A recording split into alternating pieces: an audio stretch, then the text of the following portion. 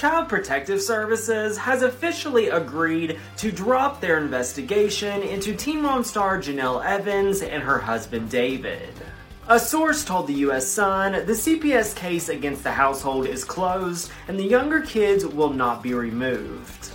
The source added that the outcome of that case is separate from Jace's case with CPS and is separate from the criminal charges David is facing for allegedly attacking the 14-year-old.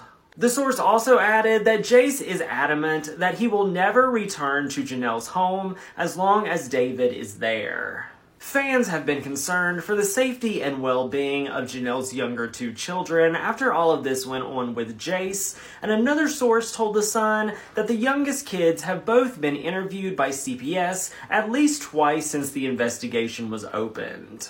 David now faces a child abuse charge as well as a felony charge for assault by strangulation after he was indicted by North Carolina grand jury this week. Short Cast Club